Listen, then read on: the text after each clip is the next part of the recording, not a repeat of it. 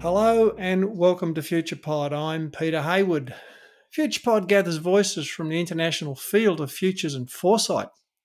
Through a series of interviews, the founders of the field and the emerging leaders share their stories, tools, and experiences. Please visit futurepod.org for further information about this podcast series. As it's over 3 years since we launched FuturePod, we have been checking in with our previous guests to see how their work and their thinking may have changed since we last spoke to them. We call this series the Re-Interviews. Today, we are re-interviewing Rebecca Ryan. We last spoke to Rebecca in podcast 65 called Energy First. Since then, she continues to rekindle her passion for future generations and building better futures. Welcome back to FuturePod, Rebecca. Wonderful to be with you. And it's been so much fun to listen to the re-interviews of your other guests as well. It's amazing how much things have changed. So how has the last couple of quite calm and peaceful years been for you? Well, there's nothing like a major disruption to make people reach for the tools of foresight. Yeah. So in a way, it's been very busy, and I feel like I've grown as a futurist as much in the last 2 years as I have in the previous parts of my career. It's really been a phase change. But I also personally have really felt the toll of that. And some of it is exhaustion, just personal exhaustion from work. I think some of it is living in the midst of so much uncertainty. I mean, we're living through what everybody else is living through. And I hit a little bit of, I call it mental black ice here in the upper Midwest. We have this thing called black ice you know what it is. You don't see it coming and all of a sudden you're going sideways. Exactly. I went a little sideways with my mental health in December of 2021 coming into 2022. And I really had to take some time. And I share that because, number one, I think that it's a sign of the times. I think a lot of people are struggling with mental health and anxiety and depression. And we're doing it as a global community. Yep. But the other thing is, I do think the responsibility I felt was that it's hard to think about brighter futures, which are really necessary right now. Yep. So I talked about it, and I am 100% nodding my head back and forth in agreement, violent agreement. But it's difficult to imagine brighter futures when you aren't even sure how you're going to have the energy to get out of bed. So It's been a heck of a journey, a lot of peaks and a few valleys. Yes, Richard Slaughter pinned a quite provocative journal article called "We Have to Give Up the Notion of Preferred Futures," which he put out as a provocation to the field. And of course, Stuart Candy coined the, I think, quite memorable phase of our emotional burden. As part of our job, if we're trying to get ready for the future and imagine all futures, then we have to go to some places that we do not wish to occur, but we need to at least appreciate them, understand them, possibly see the early emergence of them, and also the search for leverage. But that's an uncomfortable thing to do when we know that a lot of other people just would prefer to just not think about it. Yes. And as a facilitator, there are times when you want to be a counterpoint to the energy that's happening in the room. So An easy example is after lunch, energy tends to recede. So you have to be the more energetic counterpoint to that to keep people focused and on task and thinking together. But the other part is true as well. You know, I want to have the sensitivity that if the community or the group is really struggling, how far down the road of a challenging future do we really want to go when everyone is already living with these very trying circumstances? I think the work of doing challenging futures has become more difficult. And personally, when your energy isn't there and you have a hard time thinking about a brighter future, it's difficult to lead clients through that journey as well. I wonder, Rebecca, And if I use the collective we, it's not just us as a field, but it's maybe the sort of profession and also our clients, is we actually are not equipped or not practiced in working with futures that are not bright and shiny, because we know that negative futures are enormously powerfully motivating. You've only got to look at people who are energized to prevent futures. Look at Black Lives Matter, the climate protests with the young. They are both embracing futures that they do not wish to occur, but they're actually putting it on the front foot and using it as the way to create energy rather than just not wanting to deal with it. And yet there is this other understandable aspect where people almost feel like we used to say, if you talk about the devil, you invite the devil in. But I've had that experience in groups where people say, I don't want to speak it or it will come true. Yeah. But generally, I've actually had the opposite experience of what you're describing. Generally, I've found that groups can pretty easily go to the dark place. This was before COVID. And we used to always joke that the challenging future should come with some Xanax because it's a little depressing to go there. But those challenging futures on the scale were far more challenging than the aspirational futures were aspirational. Right. So I found prior to COVID that it was much harder to get people to think truly aspirational. It's almost like the upper limit of what they could imagine was what was available to them, availability bias or familiarity bias. So now I think the aspirational futures, it's possible they may be even harder for people, because if we are ground down, if our personal reserves are even lower, getting to that high soprano note, getting that crescendo note may be even more difficult. But I'll tell you what, I'm going to go down trying. Talking to you, I'm talking to a trained practitioner in Buddhism. You understand the Buddha's notion of the cause of suffering and the end of suffering, without saying that our field needs to become Buddhist to become more effective.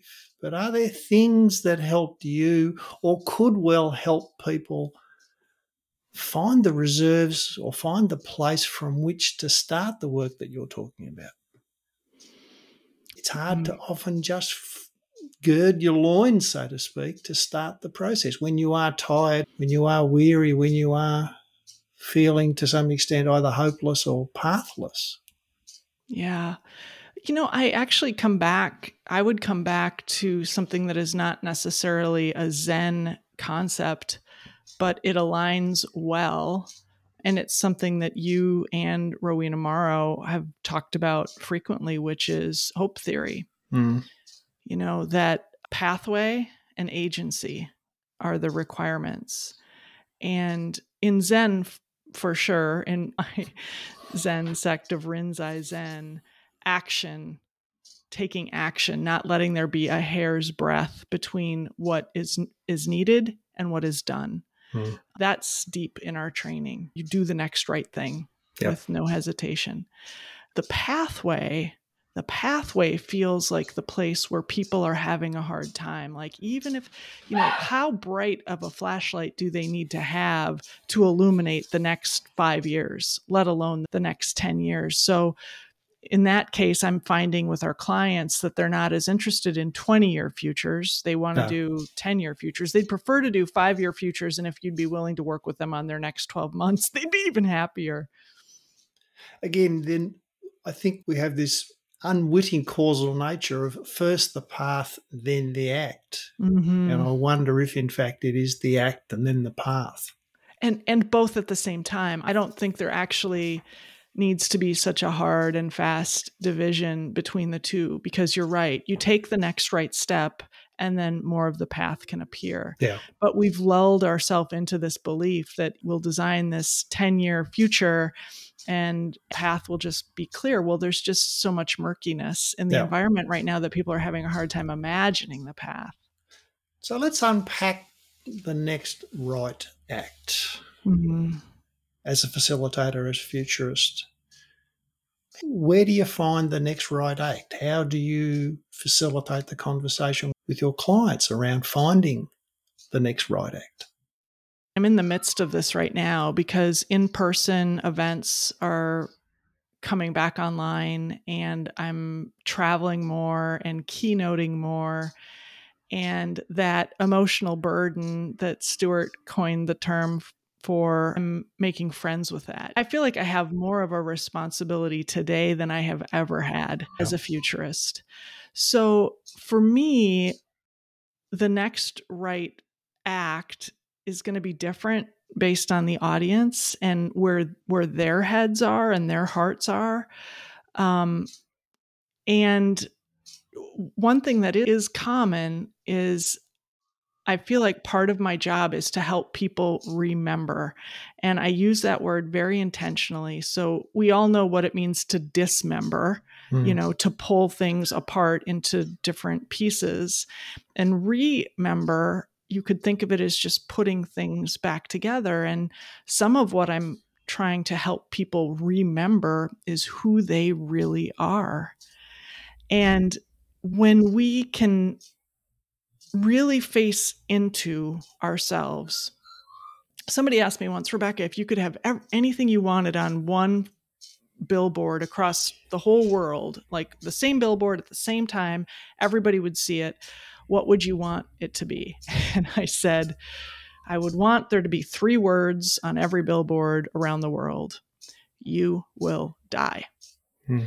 And if we can start to face into the fact that we aren't going to be here for forever, and we should be facing into what we want our legacy to be, what we believe our one true note is, those kinds of questions are very clarifying for individuals. Yeah. And they are a wonderful place to start to build brighter futures. Yeah, they're a great place for organizations as to why do you exist? Exactly. That's it. I mean, that's the other piece of it is facing into the existential questions and returning to the first principle questions. Why do we exist? Yeah. It's interesting when you use the word remember, because what came up for me, Rebecca, was the notion of to remember the body, remember the heart, to leave the abstract behind just for a short time, to come back into the corporalness of us and the pain and the sadness that we have, but to actually remember that as part of the fuel for the next right act. Mm-hmm. That's really beautiful. I guess that's probably where it should start, is to come back to your body, feel your feet on the ground, gaze at something that you love, and think about where that came from. I'm sitting in a house that was built in the late 1800s, and I think about the craftsman's hands that built these door frames. And I think about how long ago they lived and who their parents and grandparents, and you can just push it back and back and back and back. And you can see how I'm living in someone else's future. Yeah. But then how do we remember our connection to other things, the natural world? How do we remember our connection to generations yet unborn? These things all come in and through our corporal bodies, but the corporal body is not the end of the story. It's part of the story. Might be a good place to start, but then the notion of forgetting, the notion of being forgotten is another interesting aspect, because you talk about the craftsmen who built where you're living, the people who built the beauty around you, and they are forgotten in the sense that as they no longer exist and you can't even name them, but they're also not forgotten because their acts, their right acts, are what are remembered. Yeah, you're right. And I think it's such a useful place for people to enter foresight as an example. So to think about, for example, I was with a company a few weeks ago, and their company is celebrating its 75th anniversary. So if we do the math and we think that every generation is about 20 years, they are the fourth generation. That group of leaders was the fourth generation. And we talked about how they were living in the imagined future of their founder, whose papers on water management are in the Smithsonian. You all are living in your founder's future, and you are creating a future that will be your ancestors' present. And you could just see how it was kind of reordering their brains to think about that deep time connection backwards and forwards. I worked with an organization that was a food production organization, and the founder created the organization over 100 years ago, and the purpose of the organization was to provide healthy food that was accessible to people who couldn't necessarily afford it. And the founder wrote a letter, and it was a faith-based organization, but it was also this quite concrete letter that the founder wrote about what the purpose of the organization was. And before we started their planning exercise, they did testimony on it. They went around the table with the executive group and asked each person to give personal testimony as to whether they felt the company and themselves were consistent with what the founder asked. And it was a tremendously powerful way to start a futures conversation, because they grounded themselves in purpose, they grounded themselves in legacy, and then from that point they faced the uncertainty of the future. And it struck me that perhaps one of those next right acts, this is just a suggestion, maybe organisations and groups that are leading, maybe now is a time to write something down, to commit in writing, not for yourself, but for the people who come after you, as to what your purposes and hopes are for the collective group. Because I've seen the power of that with the next generation. It's such a simple but powerful thing that could be done, and what better time to do it than right now? Oh, Peter, I take your idea. I take this very seriously, because we are at threshold moment. Many of our organizations are at threshold moments, and to put something in writing is extremely powerful. We had this group of executives at a utility company create a time capsule for 2050. And we had them write to their future customer owners. It's a public power utility. And we gave them a few prompts. They were free to use them or not use them. And I'll never see these letters. I don't know. They ended up writing, but boy, you could have heard a pin drop as these executives were writing to prompts like, I hope in your life you are enjoying... Dot. Yeah, exactly. Yeah. I hope you can see and experience the difference we were trying to make when we ... Yeah. So what do we need to remember in order to activate these really powerful ideas that are at the core of what we do? Well, I think one of the most powerful ideas to remember is that although we individuals narrate their whole lives as if they were the lead actor, that's a myth. And an example is when I was in about the first grade, so maybe 6 or 7 years old, I spent the night at a friend's house, and although she only lived a few blocks from my house, I was really little and I didn't know how to get home. So I left from her house, and then I quickly realized I was disoriented. But I recognized the house of a friend of my parents who were probably in their 40s or 50s. And that seemed really old to me at the time. But I knew, these were friendly friends. And I knew that if one of them could answer the door, they could help me get home and hopefully even take me home. And so I rang the doorbell, and Harvey came to the door. And I said, Harvey, I'm leaving my friend Krista's house and I'm trying to get to my house, but I don't know how to get there. And Harvey, who was a World War II veteran, he was a baker during World War II, and he had come back from the war, and now he owned a funeral home and a couple of other businesses. He was very entrepreneurial and very friendly guy. He said, "Oh, here's what you need to do. You go north up Main Street, and then when you get to the top of the hill on Main Street, turn east." And he was giving me all of these cardinal directions, and I didn't know what he was talking about. And I said, "Harvey, I don't understand north and east, but can you tell me left and right? Like, I understand left and right." And I got home. Good news, I got home. But when I think back on that, from a young age, we're conditioned with left and right, which is from the individual's perspective. And if you go into some societies, like long time civilizations, all of their directions are cardinal. So you could say, lift your north foot, and they would lift their north foot. There is no such thing as left and right. And it's also then no wonder that they're much more communal organizations. As the one suffers, everyone suffers. As one kill is made, they all reap the benefits of eating the meat from that kill. And that feels much closer to the truth. So the more we individuate ourselves, what's happening to me, we're selling ourselves more and more of a delusion that actually causes more and more separateness and suffering.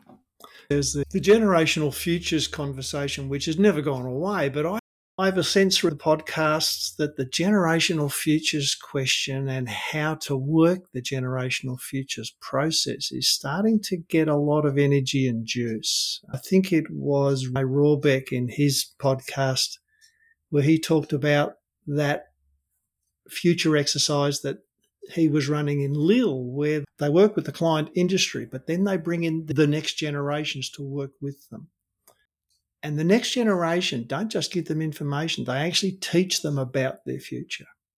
This is the notion that it's not about the adults explaining and the adults using, but this is actually bringing in people who almost become your pathfinders because they are not you. They are after you. They are different to you. And I'm wondering how we can weave this notion of the generations after us are still here. And how can we invite them in? As Peter Bishop will be saying in his podcast, which will be coming out with yours, is how can we learn about the future from the generations who come after us? Oh, I cannot wait to hear that podcast. That's my fire for Foresight, is to try to leave a better world for people I'll never meet. I don't expect them to know my name. I just want them to have a livable, inheritable future that's worth inheriting. It's interesting as you talk about the future generations teaching us, being pathfinders for the future. As we teach executives how to think like a futurist, like how to develop their own futures literacy, I'm a big proponent, as you can imagine, because of my Zen training, in helping people get quiet.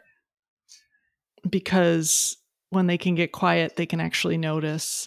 And when they can notice, a bigger field of opportunities becomes aware. And when they notice that bigger field of opportunities, maybe they decenter themselves a bit and they see themselves just in the field of possibility. I've tried a series of techniques over the years. And by the way, listeners, if you've got excellent ways of teaching people how to slow down and get quiet, I'm all ears. But there's one that people love doing. I can do an exercise with these folks every day, week, but the one that they come back really pumped about is when we ask them to interview a child. And you're right.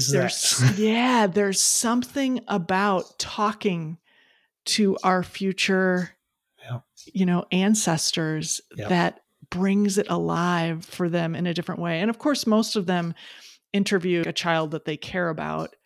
And just the questions that, they wouldn't ask these children these questions unless it was a homework assignment. So it just uncorks something in them that makes them come alive in a different way. Yeah.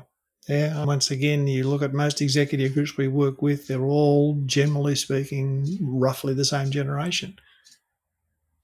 And yet they've got, there's other employees in the organisation, and it's much richer. There is more diversity in the world. And one of the challenges we face working with executive groups is how do you bring diversity into their thinking process? And yet probably all of them know a child. Yeah. And I think also, as I'm listening to you talk about the homogeneity among executive groups, another thing that I do believe helps people is we have a fair amount of play in our exercises. Yep. And we all know that's so good for the soul and for futures. But man, we have beaten it out of ourselves. I mean, for example, if I'm interviewing for a project and we start talking about play, you can tell people sort of shift in their seats like, oh shit, how am I going to sell this to the boss if we're going to do any playing at all? Like, this needs to be serious. And yet it's one of those interesting flips, that the more you can play or be playful, the more the future can come up and through. It's a paradox. I'm a very cunning, devious person, as you know. Maybe we couch it as gaming, we couch it as simulating, give it a sort of adult-ish flavour. But we know when people get in there and they get the pens and they get the paper, we don't have to call it play in order to create playfulness. Right. Thank you for being my corporate thesaurus. Gamify, simulation. Yeah. Where around you are the signs of hope and the signs of agency? What are you opening to and leaning into? Well, the signs of hope are people's overall resiliency. This is one of those things you don't get to demonstrate to yourself or to others how resilient you are unless you face an enormous challenge. Yeah. The resiliency of folks is amazing. And you've got to stop watching bad news because there is so much good happening in your neighborhood, in your community, in our world. Of course, the terrible news leads, and that is what should come with a Xanax. But the resiliency feels extremely hopeful. And then the pathways, I ran across some information from Karen Kimbrough, who's the chief economist at LinkedIn. I mean, it's an interesting time to be the chief economist at LinkedIn. At least in the United States, there is so much volatility in the labor force. And she said that there are three major things that companies are focusing on right now. And to me, these are the things that have been lost before this COVID period. So number one, companies who say we need to connect to purpose. Like if we're going to attract and retain talent, they're not just coming for the paycheck. We have to discover what our purpose is, that halo effect over our work, so that people feel like they're coming for more than just a job or more than just a paycheck. The second thing they said is we have to be welcoming to all people. They have taken Black Lives Matter and the DEIA conversation, diversity, equity, inclusion, and accessibility to heart. And they are doing reviews of pay scales and thinking about how work days are set up and how buildings are set up and how culture is set up so that it can be accessible to all, not to some. That's enormous. And then the third thing is really thinking through whether we honor people's whole lives. And this is Otto Scharmer's theory U, right? He says that the three main disconnections is disconnections from ourselves. So for me, that would be my Zen practice, right? Like really connecting to who and what I actually am with no delusion. Number two, not feeling connected with other people. So the tribalism, the we theyness. And the third is just being disconnected from nature. So when I think about how companies are working on purpose, they're working on DEIA. Oh, I know I mentioned workplace culture, but they're also working on climate, how they can have a climate response at whatever their scale is. It's like, wow, companies are looking for solutions to these three main fissures. And that gives me a great deal of hope, not because companies need to save us, but at least in the United States, we're living in an absence of leadership from the public sector.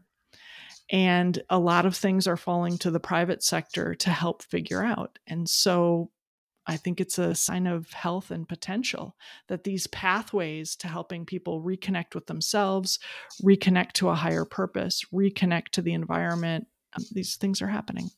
Cool. Lovely. Lovely.